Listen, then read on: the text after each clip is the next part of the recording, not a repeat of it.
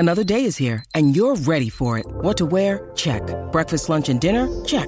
Planning for what's next and how to save for it? That's where Bank of America can help. For your financial to-dos, Bank of America has experts ready to help get you closer to your goals.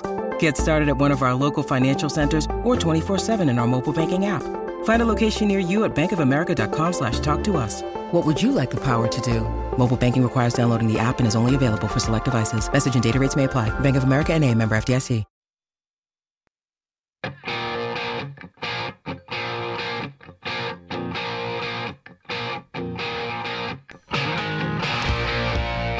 Ladies and gentlemen, boys and girls, welcome back to Basketball Conference, the ACC Football Podcast. My name is Joey Weaver. He is Mike McDaniel. Mike, Week 4 is in the books. How are you doing? Did you get to watch some of these games? All of them. All of them. Every one. And there were a lot of them. Some of them. That's good enough. That'll work. It's no different than usual, Joey. That's right. That's right. Well, I can understand how your weekend didn't get off to the best start in terms of football watching, but we will get there. Mike, as I mentioned, Week 4 in the books, and I have to tell you, so is one Jeff Collins' tenure at Georgia Tech. It would sound like. Should we start there? Dun, dun, dun, dun, dun, dun, dun. Yes, absolutely. Going to really try not to get a DMCA violation on this, but Mike, it is Sunday evening here, a little bit before 11 o'clock on the East Coast. We found out from multiple outlets earlier this evening reporting that Jeff Collins is no longer head coach at Georgia Tech. He has been removed, and there is some question about the future of AD Todd Stansbury as well. So don't know where that's going to end up necessarily. We haven't gotten an official release, but for all intents and purposes, it seems like Jeff Collins' tenure is done at Georgia Tech. The idea right now is that Brent Key will take over as the interim head coach. He's been your offensive line coach, of course. Not that has really been a booming, successful role, but yeah. But he's a Tech man. He played at Georgia Tech, so I guess he'll get those honors. But at the end of the day, it's nice knowing that it's done and we're going to be moving on to something else. Although what comes of the coaching search next is always it turns into a little bit of a crapshoot to say the very Back least. To Paul Johnson. Look, couldn't be worse. It couldn't be worse than Collins. It went poorly. It did. What do you think was the single biggest reason why it went as poorly as it did? I mean, a single biggest reason. I go back. We talked about this recently, on a couple of occasions, but I do feel like he badly miscalculated bringing an entirely G5 staff into a P5 job, and thinking that they would be able to coach players, as efficiently and scheme as well as some of the guys that they were going to go up against. And I mean, that just didn't work at all. Again, almost nobody on this staff when he first started at Georgia Tech, and for the first 3 full years, they didn't make any changes. None of those guys had prior P5 experience for the most part. And I think that was one of the big things that really just kind of cooked him in a lot of ways. A lot of parallels between Collins at Georgia Tech and Justin Fuente at Virginia Tech in that regard. Just not a lot of coordinators with P5 experience. I mean, he inherited Bud Foster, but outside of that, Fuente did not have a lot of guys on his coaching staff with P5 experience, and they stuck with him for too long. Babcock didn't make him fire anybody. Mm-hmm. It was kind of a similar thing at Georgia Tech, where it basically took until last offseason for Todd Stansbury to say, look, you got to overhaul some of your coaching staff. Collins did that. It just, through 4 games has not worked out. Yep. He made, and I think a lot of it doesn't really help either that when he came in, he kind of talked a big game about all the things they were going to do and how well they were going to do it, how much they were going to emphasize special teams. And it was the more that he talked about how important something was or how hard they were going to work on something, the worse that thing ended up being on the field. I mean, if I had to point to one moment, really, I think the moment in the game, and once again, by the way, Georgia Tech loses to UCF 27-10 on Saturday, and that's kind of the impetus for this whole thing. But the moment in that game where I said Jeff Collins is going to get fired is when they had another punt blocked. That is the fourth punt that they have had blocked and we're still in the month of September, Mike, and that's in 3 separate games, and this is not complicated. This is not hard stuff. Again, it's not like you called a bad play at a certain point in the game or something like that. No. This is just the basic special team stuff of, do you know who to block? And they just don't. They can't get set up. They can't protect it right. And or they're not coaching the punter to get rid of the ball, because that's part of it too, by the way, is he just holds onto the ball forever. But it's like when you have this thing that is repeatedly happening, that should be relatively easy to fix, and not to mention, Jeff Collins has said he specifically coaches the punt unit himself. And this is what you're getting from it. It's like, I don't know what else you need to see. Like, it is just the epitome of poor coaching, and something that we really didn't see get any better the whole time he's been there. Some things are better left unsaid. Jeff Collins saying that he's the one who directly interacts and coaches the punting unit. This is one of those times. Yep. Yeah, so it's over at this point. I do not expect that Brent Key will be able to win enough games to make it look like he should be hired as the full-time head coach. He's about the only one on this staff I could see being worthy of that role. So otherwise, I expect they'll go for an external hire. It'll largely depend on what they do with the athletic director spot. I mean, I think they're going to fire Todd Stansberry probably tomorrow.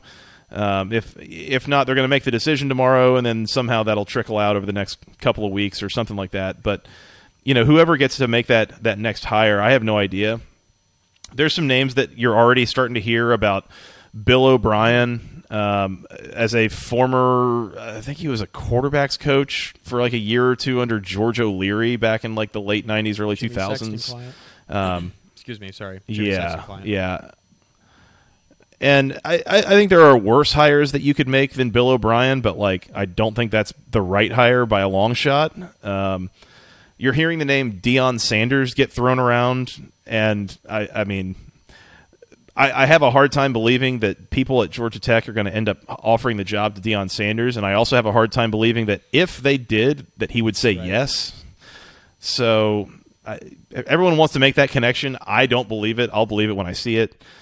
But there will be other candidates that we'll get to here in the coming days and weeks. A couple who are currently sitting head coaches, a couple who might not be, who might be available a little bit more immediately. We'll again, hint.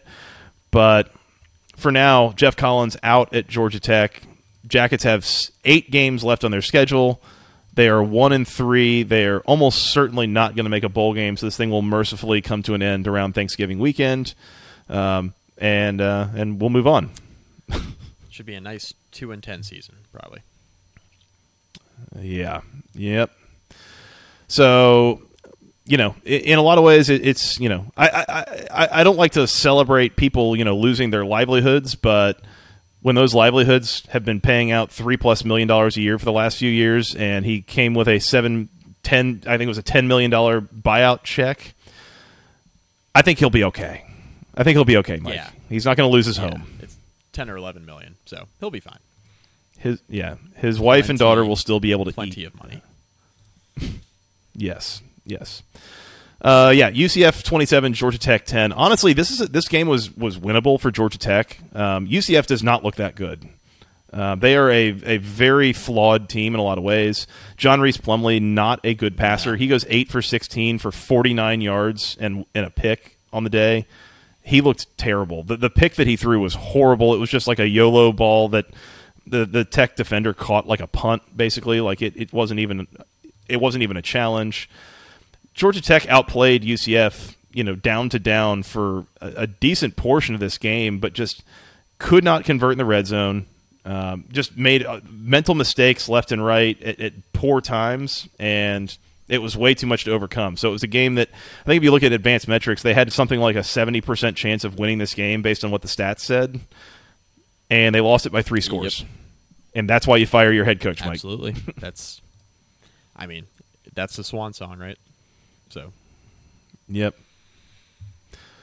But anyways, that's my whole Jeff Collins thing for now. We can keep moving. We're on a bit of a tight schedule here tonight, but at the end of the day, again, Collins is gone, and that's better than the alternate. So look forward to seeing kind of what the coaching search brings, and curious to see how things might change over the next few weeks as you get some new leadership, new voices in, and you never know what might change or how much more competitive they might look. Certainly more competitive than whatever they're putting on the field right now. So, no, that's not a high bar to clear. Right. That's what I figured. Let's keep moving. The number 5 Clemson Tigers 51. The number 1 Wake Forest. Sorry. I think Aaron Judge is coming up to bat. Hold on. Let's go see if he's going to hit a home run here. Yeah. Oh nope, he struck out again.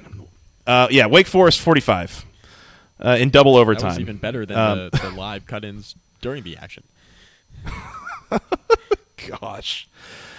Mike, this was arguably the game of the day in college football. I'm sure there was another really good one, but this one was so back and forth. It had me on the edge of my seat the whole time.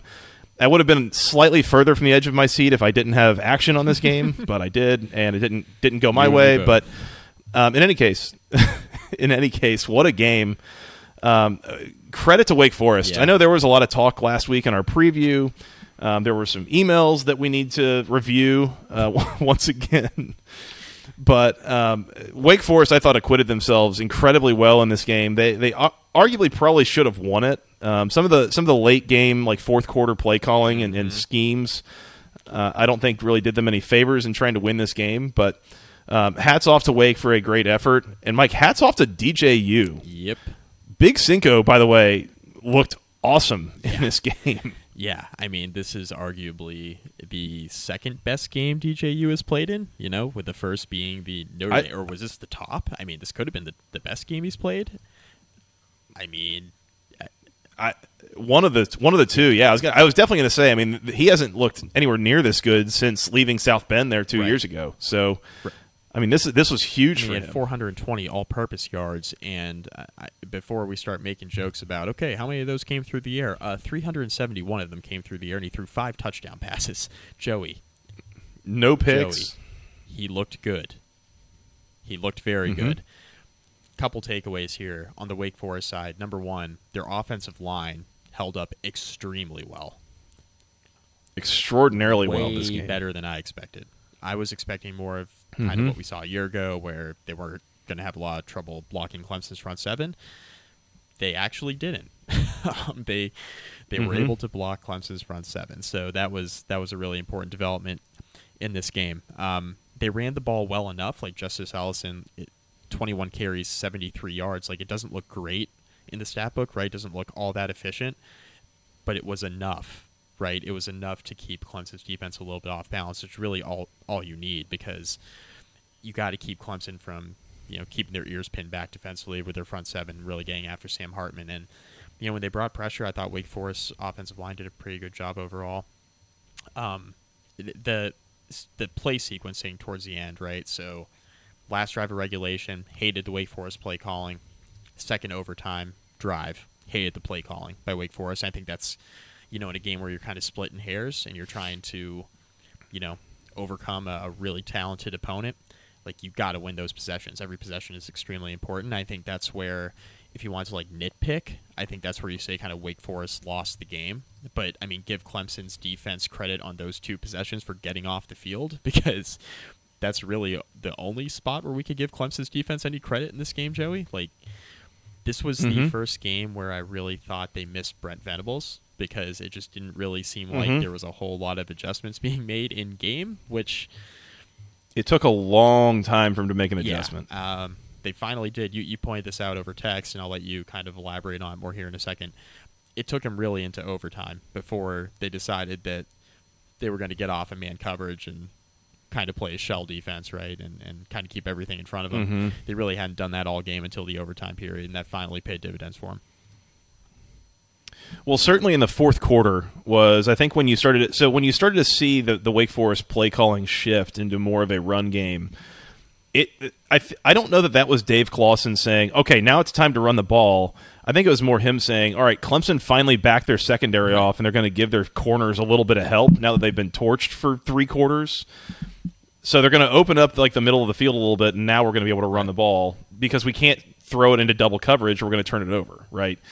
So I think that's what it was. I think Clemson at the last minute, and mercifully, if they hadn't changed their scheme up there defensively at the end of the game, I don't know if they would have won this game. But I don't know how much the play calling was really like just a schematic change for Wake Forest versus kind of dictated by what Clemson was doing on defense. So that's kind of where I think that was. Speaking of, I mean, Clemson, maybe it was scheme, maybe it was play calling, whatever, but I don't know. For about 3.5 quarters, their secondary had no answers whatsoever for Wake's receiving core. And again, credit to Wake. Sam Hartman got the ball down the field. He completed 20 passes for 337 yards and 6 touchdowns. And by the way, if you're saying, well, that's pretty good. That's kind of that's not like an unbelievable world-beating game. Let's also keep in mind that Clemson was penalized 10 times for 120 yards in this game, and I think probably 7 of those were defensive pass interference calls because their defensive backs were just tackling Wake receivers who had them beat like a drum. That happened time and time and time again in this game. So the numbers would have looked even better for Hartman. He probably would have thrown for 9 touchdowns in this game if you weren't getting penalized constantly. We're exaggerating, but seriously. And it was just mind-boggling watching this happen over and over and over again. And at one point I texted you that Wake had found the duck. And I believe it was Nate Wiggins in a Clemson secondary just refused to get his head around. Never saw the ball the whole game. Was just chasing receivers, with his head turned back. I don't know, man. It was like the only pass he saw the entire game, I thought, was the very final ball of the game on 4th down and ball game, and he knocks that down on the one pass he gets his head around on. Otherwise, he just got torched all day long. Either the receiver caught a pass or he got called for interference. Basically, rinse, repeat. Mm-hmm. That's what continuously happened. Jamal Banks for Wake Forest, by the way, 6 catches for 141 yards and 2 scores. Donovan Green, 2 catches for 53 yards. Both went for scores. I just absolute hats off to Wake Forest in that offense. I thought they had a great game plan. They executed it really, really well. They probably should have won this game in so many ways, and it's kind of a shame for them that they didn't and couldn't get that monkey off their back. I'm with you. So, Clemson 51, Wake Forest 45. Mike, anything else before we keep moving here? They have a big game this Saturday. College game day coming. We'll get into that in the preview. Big one. Oh, are we getting game day going to Tallahassee to see Wake and Florida State? Nope. No? Nope. The old game day switcheroo?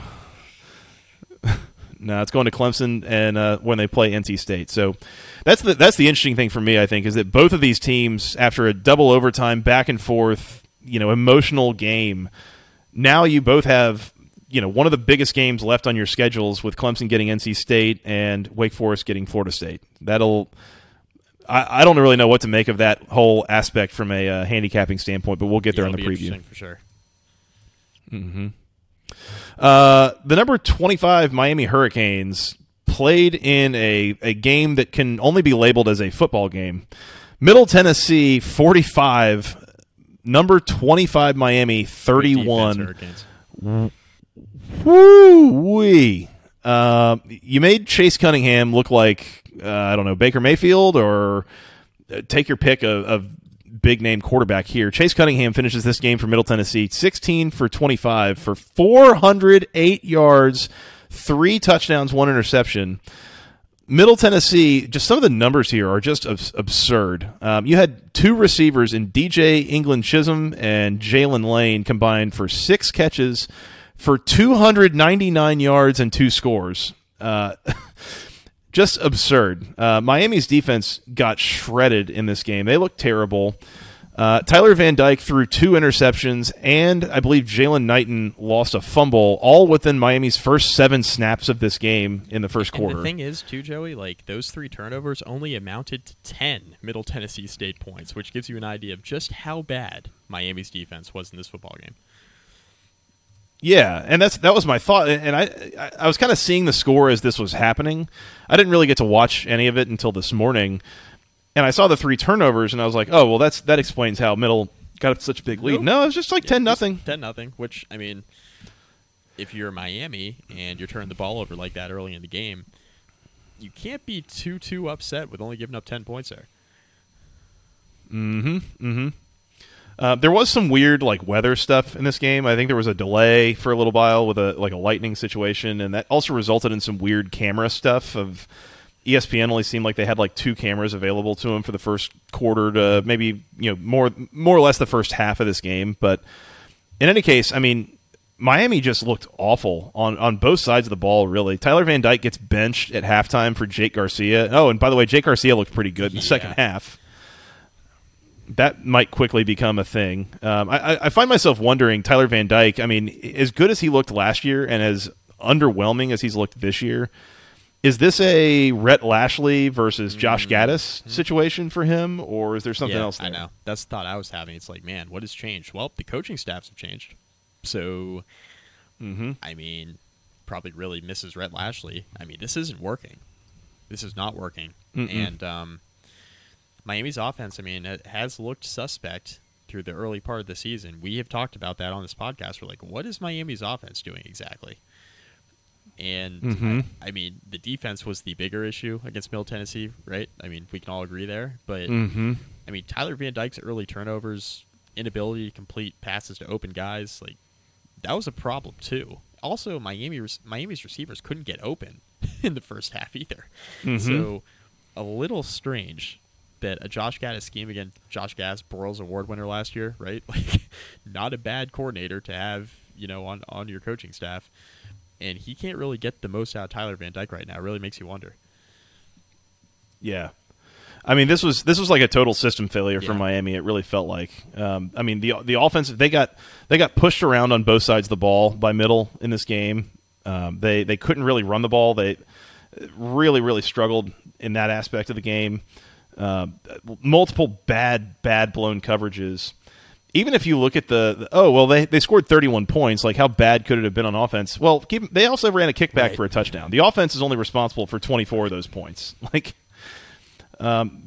Couple of just absurd statistics. I saw from Cam's stateoftheu.com good, bad, and ugly article after this game. This brings Miami.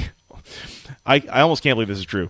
Miami all time against Middle Tennessee State. Do you know what their record is in this series, Mike? I don't. Miami is now 0-3 all time against Middle Tennessee State. They've played them 3 times and they haven't won yet. The Blue Raiders. How is that possible? Yeah. I don't know. This game, absolute disaster for Miami. Absolute disaster. And that whole thing about, sometimes Mario Cristobal teams seem to kind of throw a clunker. Case in point, Exhibit A, right here. DJ England Chisholm's stats, whatever you want to call it, 2 for 169, 2 touchdowns. Yeah. Efficient. I mean, that's efficient. Efficient is a good word for it. Yeah. Yeah. I mean, again, between him and Jalen Lane, they had 6 catches for almost 300 yards, meaning they averaged 50 yards a catch on 6 catches. Unbelievable. It's unbelievable. Middle Tennessee. Very, very forgettable afternoon for Miami and their fans, I would say. It'll be a fun 7-5 year for the Hurricanes. Yeah. Well, you got ACC play starting soon here, Miami. So if you want to salvage anything here, that's going to be your opportunity. I'd say the conference is terrible. So I think it's also, there are a couple good teams, and then the rest are pretty trash. So yeah, that's probably fair. There is a back end of this conference that is underwhelming, and by to back say the end, least. it's more like 2/3 end. A lot of very flawed teams, that's for sure. But let's we'll keep going with that. Middle Tennessee 45, number 25 Miami 31. Speaking of flawed teams, West Virginia 33, Virginia Tech 10. Mike, this whole Grant Wells thing and this whole just offense thing in Blacksburg, not really working. Virginia Tech trailed this game 16-10. Start of the fourth quarter, they committed a personal foul, a roughing the passer penalty on Dax Hollifield towards the end of the third quarter to extend that drive. Then they committed illegal hands to the face call on defensive tackle Norrell Pollard there in the fourth quarter to extend the drive. And then West Virginia went ahead and scored and that was pretty much all she wrote. Virginia Tech can't run the ball, right? We can talk about the penalties all day long. Virginia Tech had like 150 yards worth of penalties in this game. That's a major issue. That's the second time they've done that this year, where they've had over 100 penalty yards in a game. The first, of course, coming in the first loss of the year to Old Dominion. The bigger issue here is that the offensive line is so objectively terrible. They can't run the ball. There's no push. Bud Elliott tweeted this out. They had a 0% success rate running the football in the first half against West Virginia. West Virginia, pretty decent front, but they're not so good that you can't run the ball at all. So this is a Virginia Tech problem more than a West Virginia defense playing out of their mind up front. That's not really what I was seeing in this game. Virginia Tech's offense is not very good right now. Like, that's the bottom line. Virginia Tech's defense, I thought, played well. I mean, there's only so many times you can go back out there in the second half against all those playmakers and just expect to get stop after stop after stop after stop. Even that sequence I just discussed right there at the end of the third quarter, early fourth quarter, where they had the two 15-yard penalties. Like, yeah, Virginia Tech's defense didn't come up clutch there when they absolutely needed a stop. But at the same time, like, even if Virginia Tech got a stop, was the offense going to score? Probably not. So, yeah. I mean, this is just a really bad Virginia Tech offense. And I think, the wins are going to come against teams in the back half of the schedule that don't play any defense. And that's kind of how we handicapped it coming into the year. Now, this weekend against North Carolina should be pretty interesting. We'll talk about the Tar Heels here in a second. They don't play a lick of defense. Notre Dame's offense wasn't any good, and they scored 1 million points on Saturday. So, could Virginia Tech score on North Carolina? I guess we'll find out. Like, are they that bad they can't score on the Tar Heels? We'll find out, but yeah, this is a Virginia Tech offense. It's really, really flawed. Defense is good, but the defense can only take you so far when the offense literally cannot put the ball in the end zone. So that's kind of the takeaway here. Got to score some points, got to cut down the penalties, stop shooting yourselves in the foot. This team's not good enough right now to commit this many penalties, expect to win football games. Yeah, yep. We were texting back and forth about it, and the idea is basically like there's very little about this offense that is particularly good. It's like, the running backs are pretty good, but like the offensive line is so bad that they have no chance. And Grant Wells not good at getting it to kind of a meh receiving core. There is not a lot great about this Virginia Tech offense right now, and I think it's going to take time. I'll be honest. Watching it schematically and some of the play calling, I was okay with it. I think they're okay from a design standpoint. It's just they just can't execute it with the guys they got out there. That's it. And I think if they played a little bit better on the offensive line, I saw some Virginia Tech fans are blaming Joe Rudolph, who just came over from Wisconsin, blaming him, the offensive line coach. This is not a Joe Rudolph problem. This is a Virginia Tech not having the dudes up front problem. That's the issue. And even like, we can talk about Grant Wells. Like, no, he has not been great, but like, if the offensive line plays like even like 25% better, I think we feel a lot better about things offensively for Virginia Tech, even with a mediocre quarterback and suspect playmakers. So that's kind of where we're at here. Yeah. I mean, quarterback has been a sticking point for Virginia Tech for most of the time since Fuente came in and since Gerard Evans. Yeah, that was the name. Thank you. Ever since Gerard left, but even still, there's still been some semblance of a run game, but you can't have that if the offensive line is in this current shape that it's in. So I think that's the real sticking 100%. Point here. Yeah, want to move on, Mike? West Virginia 33, Virginia Tech 10. Mountaineers keeping the Black Diamond Trophy. Is that what they call it? They're going to keep it for a while, too. There is not a game scheduled between these two teams for a long, long time. We can get into that another time, but that's really frustrating. Yeah, we need to talk about that at some point, but it's very much a thing in my mind of college football is better when West Virginia is playing Pittsburgh and when West Virginia is playing Virginia Tech and when Oklahoma plays Nebraska and on and on and on. But we'll get into that later. Before we get into this next game, real quick, we need to remind you about Section103.com. Things not great at Georgia Tech right now. Things are always great at Section103.com. They've got T-shirts, sweatshirts, hoodies, something for the entire family, men, women, and children. They've got things with the official Tech Gold. They've got all the official word marks and logos, including the ATL logo. They've got some stickers if you want to make your computer or your car look really cool and show your support for Georgia Tech that way. Those are great options as well. Use promo code GOACC for 10% off your first order at Section103.com. As we sit here speaking, I am not currently wearing a Section 103 shirt. That's because the one I was wearing earlier today was covered in spit up after fatherly duties. But I do believe that it was that shirt that really finally made the influence to get Jeff Collins fired. So I think everybody wins because of me wearing my Section 103. You will win when you wear your Section 103 as well. If you want to show Georgia Tech that you still support them, especially now more than ever, go to section103.com, use promo code GOACC for 10% off your first order, Mike. Lucy said Jeff Collins is still the coach. Here's what I think about that. Nope. Notre Dame 45, North Carolina 32. I forgot to use this phrase in the preview, but this was very much the stoppable force versus the movable object. And the object got moved, Mike. Moved. North Carolina's defense can't even hold up to a really underwhelming Notre Dame offense as they rack up almost 500 yards in this game. 576 yards, almost 600 yards, and 45 points. That's pretty gross. And North Carolina, what are we doing here? I mean, they legitimately can't play a lick of defense. I mean, that's bottom line. Like none at all. I mean, they can't play any defense. This is legitimately one of the worst defenses I've ever seen. It's certainly one of the worst defenses I think maybe we've ever talked about on this podcast in the 7 years we've been doing this. And I thought I was joking kind of with that, but I think I'm serious. Like, I can't name a defense that's been worse than this that I've watched. This is horrible. I mean, they don't tackle anybody. Well, and go ahead, Joey. Certainly, can you name a worse defense that has this level of like recruiting talent on it?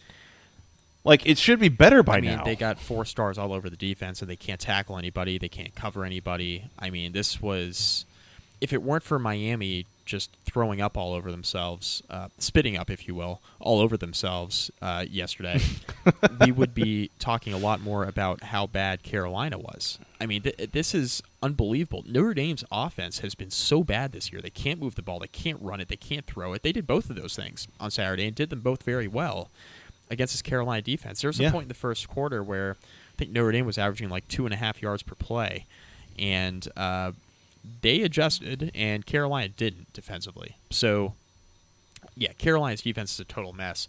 Offense is fine, but they ran into a good Notre Dame defense yesterday where, you know, when they fell behind, it was going to be tough for them to really continue to put the pressure on the way they needed to offensively. And Notre Dame's defense has been good all year, and the offense just hasn't really caught up to them. And they caught up yesterday, and it shows kind of what kind of team Notre Dame could be, you know, when they're kind of firing on all cylinders. It just may take playing against a defense like North Carolina to see that happening. So, I mean, this is a Carolina defense that's really, really bad. It really caps their ceiling, obviously, has me asking a ton of questions about Mack Brown moving forward because now you have multiple defensive coordinators that just are not working out. I mean, this is going worse than Jay Bateman. Somehow, some way, even with like their base scheme just kind of getting a little bit more simplistic, they're still really, really bad defensively. So this is a mess for Carolina, man. That's my big takeaway. Like, defensively, they got to figure it out. Their offense is fine. They got plenty of playmakers. Like Antoine Green had a couple nice plays yesterday. Drake May still looks pretty good throwing the football. It's not about the offense, man. The defense is just so bad. Yep. Yeah, this offense is plenty good enough for them to win a lot of games. And if they just had like an average or slightly above average defense, I mean, they'd be clearly one of the 3 best teams in the ACC. Like, they would be really, really good. And it's this defense that's going to let them down a lot. Obviously, you mentioned the switch from Jay Bateman to Gene Chizik. That hasn't really made a difference at all that I can tell. Man, it's just frustrating watching how North Carolina just tries to play. So, I don't know. Notre Dame 45, North Carolina 32. Mike, anything else? You ready to move on? Yeah, let's definitely move on. Let's talk about the actual game of the day in the ACC. Kansas 35, Duke 27. Blue Devils almost got it done. I'm telling you, man, Kansas, a little bit of a buzzsaw here. Jalen Daniels, that dude can play. He is good, but once again, I thought Duke acquitted themselves really well. I was really concerned about Duke's the strength of schedule coming in and whether they were going to be able to, actually make it translate from what it was against Temple and NCA&T and the like to this game against Kansas. But they did. I mean, they played with Kansas all afternoon, and it was close when it came down to the end. Yeah, I mean, Jalen Daniels is a ball player, right? Duke didn't really have an answer for him all afternoon. That's kind of where this game was lost for Duke. I mean, you can't fall behind early against this Kansas offense, and that's something that Duke did, right? I mean, they go into halftime trailing, and Kansas is rolling offensively. I mean, Jalen Daniels had 4 touchdowns through the air. He had 1 on the ground. He had 83 yards rushing, 324 passing. Like, he's very, very good at quarterback, and Kansas has been missing a quarterback like that for quite some time, and they're really running the ball well right now too. I mean, they come out of Saturday's game with over 200 yards rushing. They were very balanced offensively. Duke's offense, I thought, played well here. Riley Leonard, once again, was pretty impressive, threw for over 300 yards and a touchdown, took care of the football once again, added 54 yards on the ground. It was just kind of a matter of Duke's defense not being able to hold up consistently, answering the call against a really, really good Kansas offense right now. That's kind of beating the hell out of everybody, right? I mean, they're scoring on everybody right now. So, I mean, I think Duke just kind of ran to a buzzsaw offensively here. But, if I'm a Duke fan, I come out of this game pretty encouraged, right? Like, Kansas is firing on all cylinders. It sounds ridiculous because it is Kansas, and they've had, like, this track record recently where they've been, like, one of the worst teams in the FBS. But they're not anymore, and they have a really good offense. And despite all that, you were right in the game, with a chance to win it, right? So if I'm a Duke fan, I'm pretty encouraged, especially year 1 under Elko. Like, you were not expected to be, this good. You also were not expecting Kansas to be this good, right? So this was kind of one of the games you had circled if you were a Duke fan, thinking, oh, man, we're going to go through the schedule, and I'm not sure how many wins are going to be. We better beat Kansas. But now I think if you're Duke, you're like, well, we didn't beat Kansas. That's okay. Not sure that we should have, which is a crazy thing to say now, kind of a few weeks into the year, but that's kind of where we're at. I thought Duke had like 0-12 on the table. I thought there was a chance for them to be that bad. Right. And again, not on Mike Elko, just, recruiting had kind of tailed off under Cutcliffe, and you had some changeover of some of the personnel, and then obviously bringing in a new coaching staff. It was like, okay, this might not go well at all. I'm looking at it now, Mike. Duke might make a bowl game. Like, not only just what they've been so far, but you look at what's left on their schedule. There's like 4 very winnable games left on there, and that's before they upset somebody else like a Miami or a North Carolina that doesn't really show up to play them on a given day. I mean, they look good right now, like way better than I thought they would. Absolutely, yeah. I mean, especially you look at like the bottom half of the ACC right now. Like, if you still consider Duke to be like one of the bottom tier teams in the ACC, that's probably one of the teams you don't want to play, right? If you're trying to make a bowl game, do you want to play against Duke right now? Like, if you're Virginia Tech, for example, like Virginia Tech is sitting here now 2-2. They have a really tough October, but they have 4 like quote unquote winnable games at the end of the year. But one of those is Duke. Like, I don't think Duke's a winnable game for Virginia Tech anymore. Do you really want to see Duke when you're trying to make a bowl game? I wouldn't. Their next 2 games are against Virginia and at Georgia Tech. Which of those games can't they win? They might be favored in both of them. I don't know what the early line is on the UVA. They might be favored in them both, yeah. So, good on Duke, man. I realize this is a loss, and that's not great, especially when you go up against Kansas, who you thought you'd be able to beat coming into the year. But again, let's use some context on Kansas too. They've looked really good so far, so no shame on that. Duke and kind of where this is. I think there's a shot for Duke to go bowling at this point if they can keep doing what they're doing, and if it translates again against all the competition they're going to see. Kansas 35, Duke 27. Let's keep going. Back to Friday night, Mike. The Syracuse Orange 22, Virginia 20. This game was a mess, and I'm trying to think of how to describe it, and really I think the best that I can do, there's a Twitter account that we like to follow. It's let me check and see. It's at Sean Tucker 2020. I think he can describe this game for us best. Says, Friday we won Syracuse 22, Virginia 20. I'm pleased with the outcome of the game. We made mistakes, but we are 4-0. I'm not pleased with my performance, but I'm doing my part to help the team win. The grind never stops, nor will number 34. I rushed for 60 yards and 5 receptions for 45 yards. Hashtag, I'm thinking he's saying pleased, which is an interesting hashtag. Good job, Sean. Good summary of the game. I don't know if I could say it any better than that. Well, I mean, the one thing I would say is, good for Sean Tucker, I guess. But the one thing I would say on the flip side is, like, I think UVA should just simply, like, make some field goals. Just,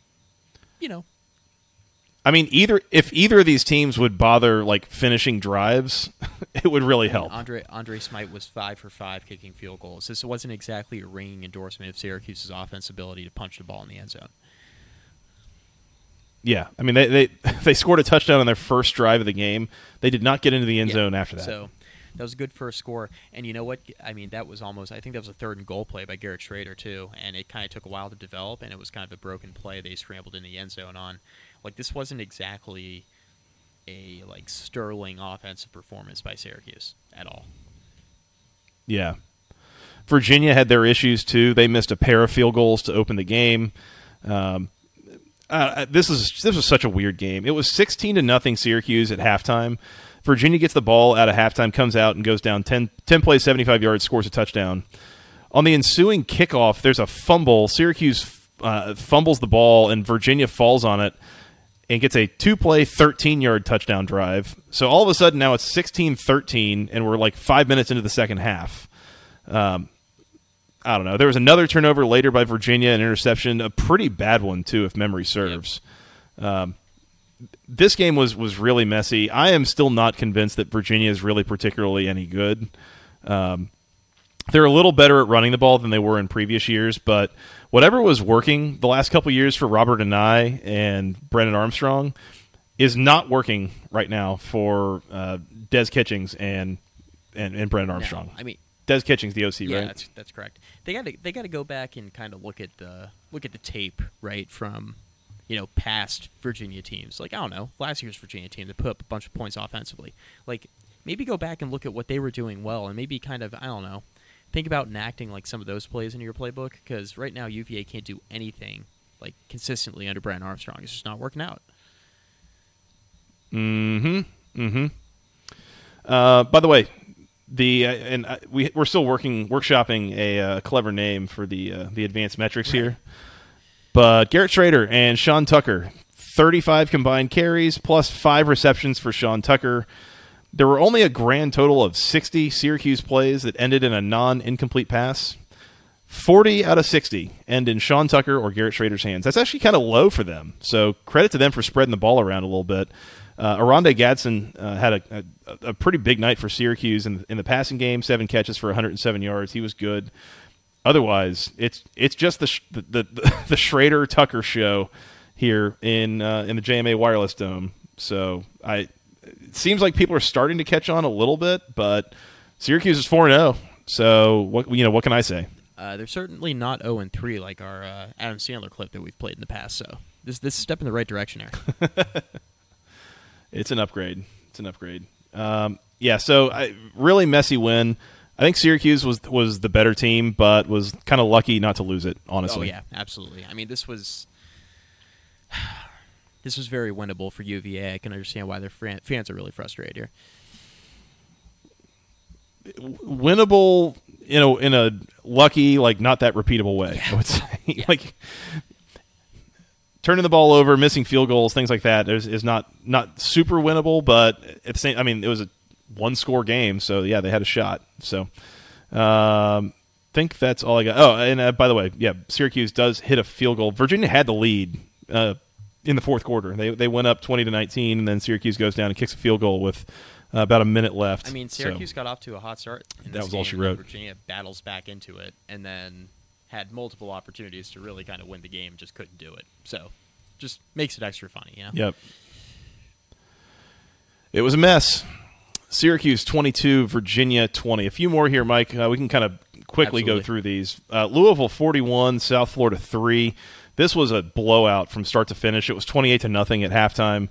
Malik Cunningham has one of those days where he kind of looks like Lamar Jackson.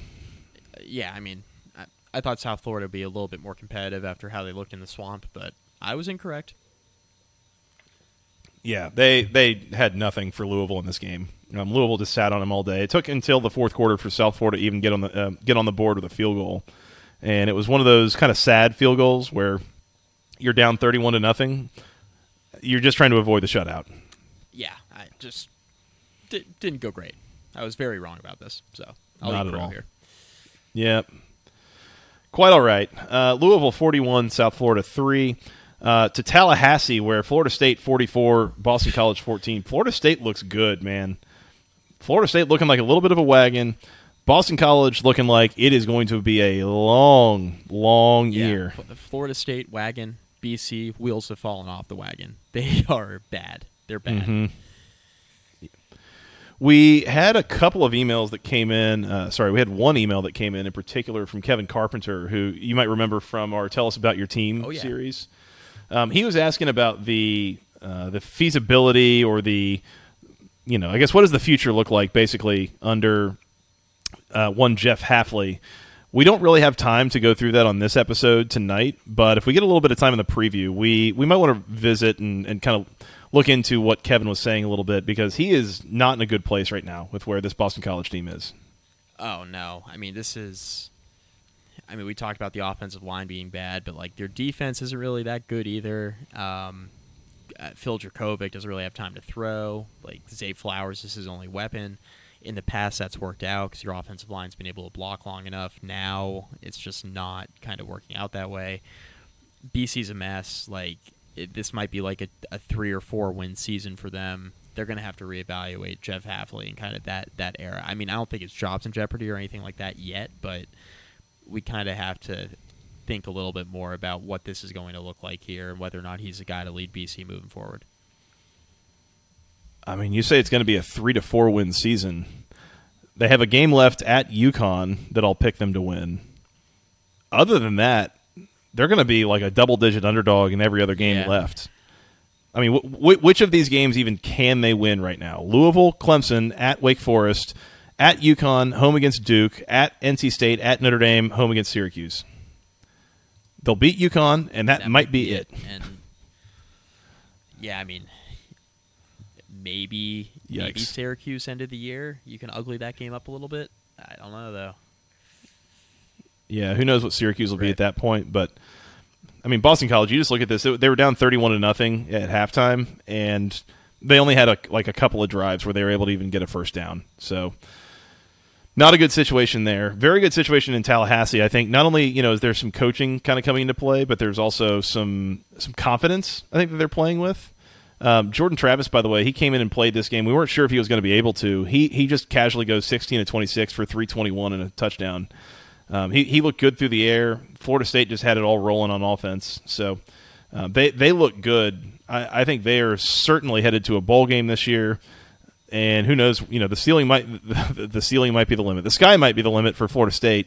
They've got some tough games up ahead, but they should be able to win a lot of games with the way that they're playing right now. Yeah, absolutely. I mean, Jordan Travis came back. Everybody was worried about how he was going to look after his injury. He came out and looked great. So, I mean, I think they can kind of, Florida State fans can kind of put that fear behind them a little bit as far as all right, how healthy actually is he? He looked healthy to me.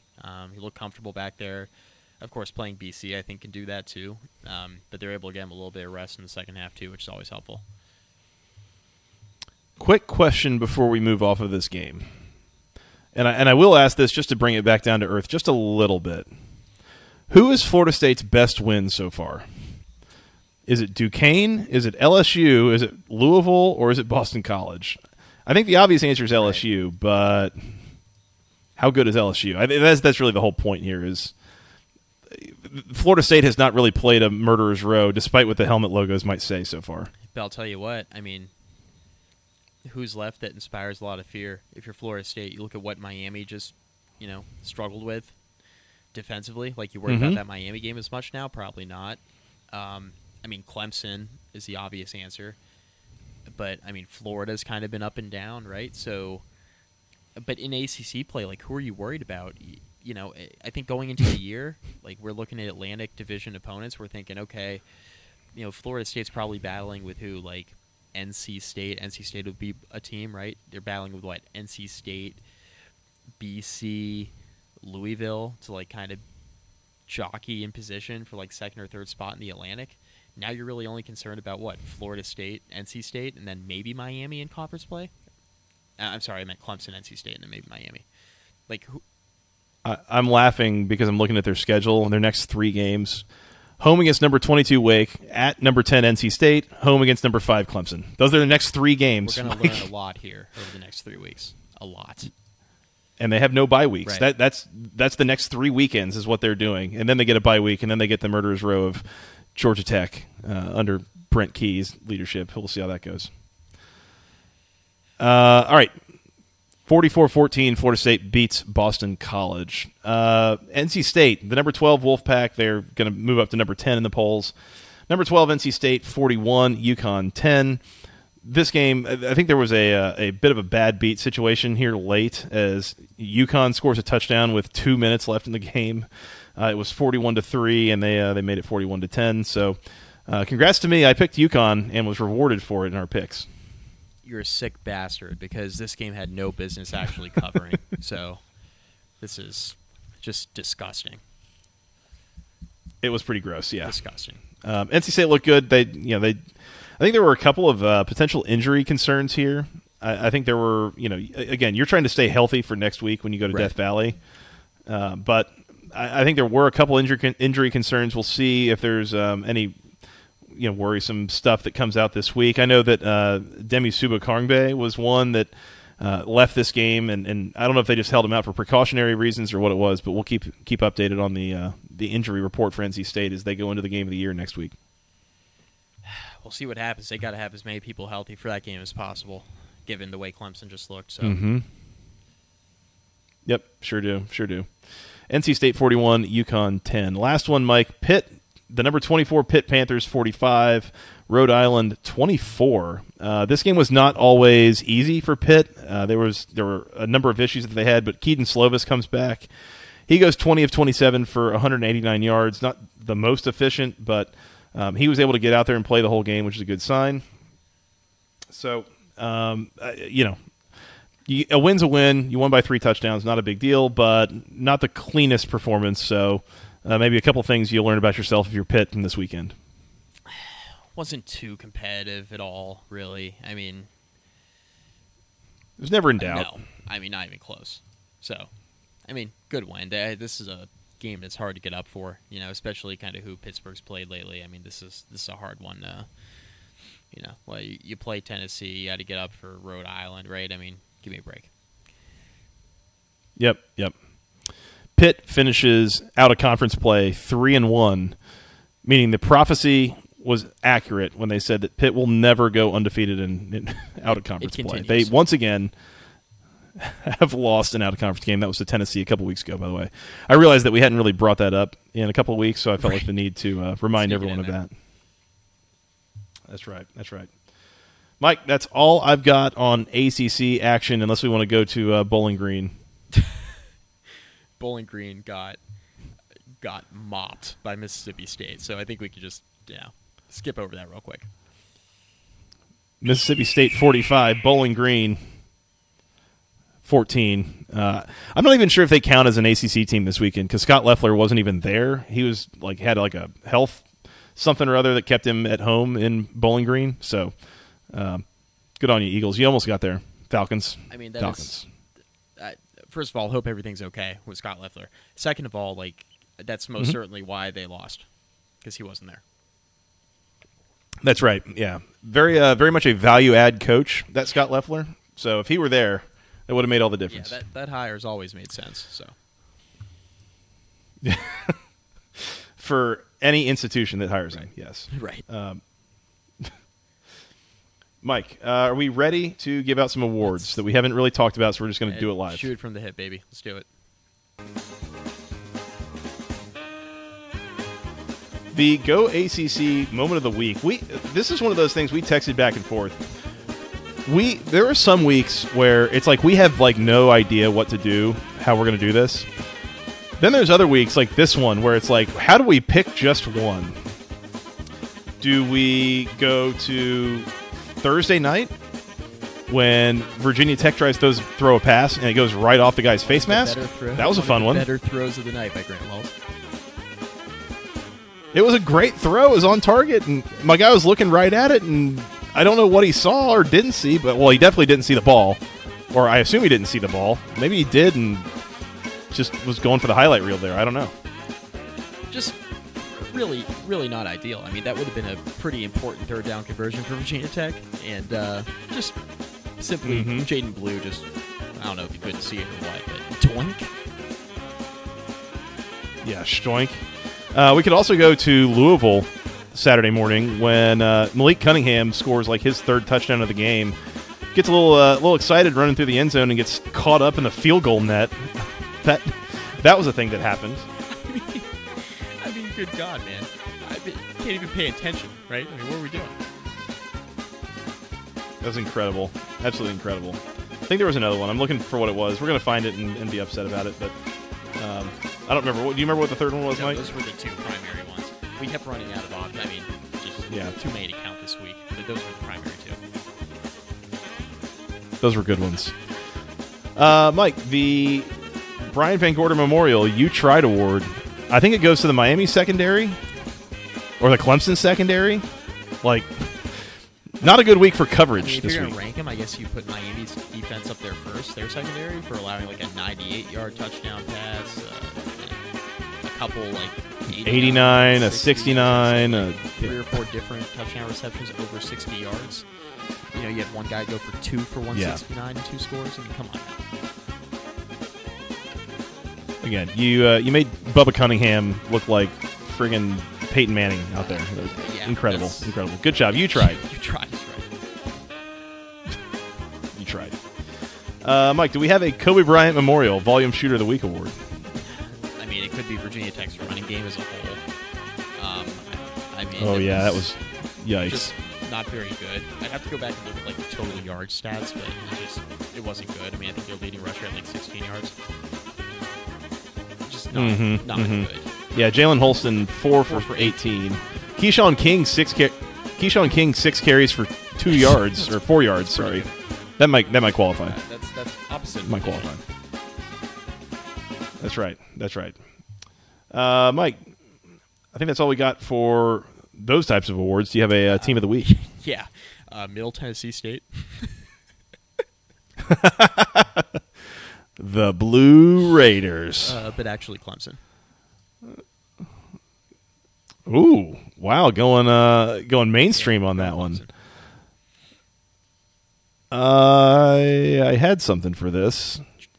I thought about Florida State. I feel like I've gone Florida State one every for you. week. How about Georgia Tech for playing poorly enough to get their coach fired? Just Yep. do it. They just did it. We knew it was happening, and they finally got it done. That was a good accomplishment. They got the coach fired. All right, yeah, Georgia Tech team of the week. They win the ultimate prize, a new football coach. That's right.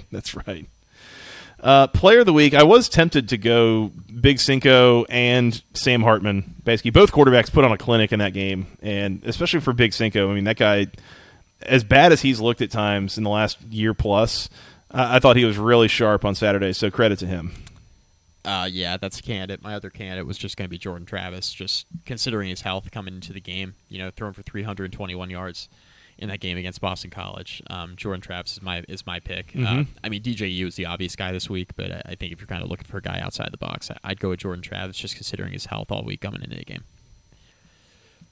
Super gutsy performance sure. from him, Looked good. for sure. Okay. I'll take it. I'll allow Beautiful. it. Mike, that's all I got on week 4, I think. Anything else? Efficient podcast this week. You have to feed your kid. That is correct. Yeah, I'm finding out that she is awake, and I assume that she's Right. hungry, so going to go The kid. rectify that situation. Also, I'm pretty confident I've said week 3 at least once or twice during this That's podcast, okay. so look forward to having producer Scott edit that one out. The kid's starving because we're taking too long. So, you know, child neglect. That's right. Go ACC to that. Yeah, that. Mike, let's get out. Go ACC moment of the week. That's right.